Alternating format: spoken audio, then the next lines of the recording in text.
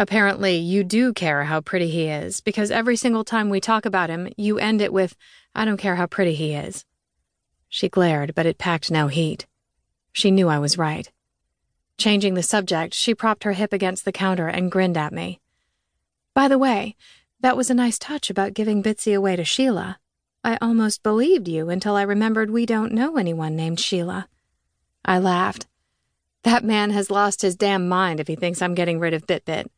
I would get rid of you before I gave that dog away. Hey, she laughed. He won't even know she's here. We can sneak her inside in the Gucci. But if he does find out, I'll figure something out.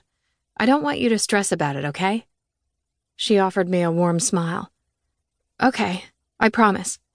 Come on, let's look at the bathrooms.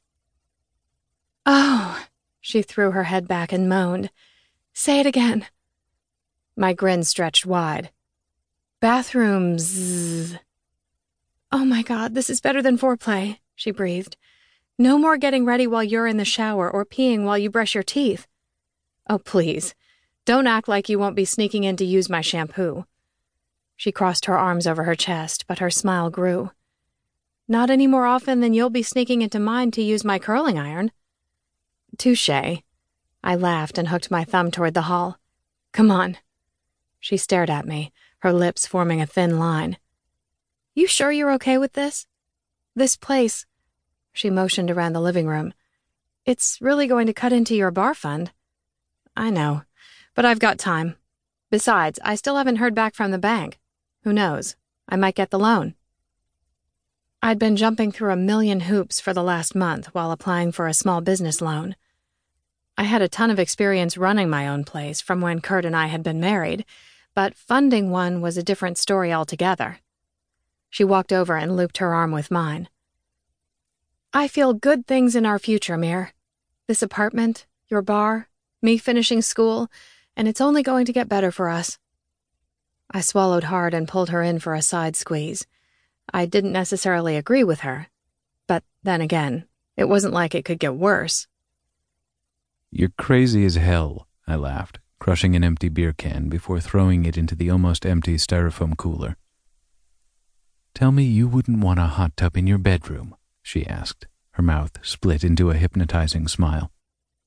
I'd been under her spell for so long that I never wanted to wake up.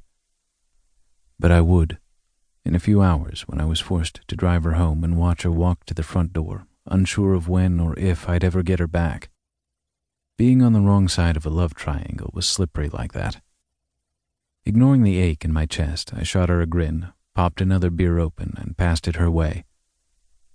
Hot tub belongs on the back deck overlooking the mountains, not tucked away in a bedroom.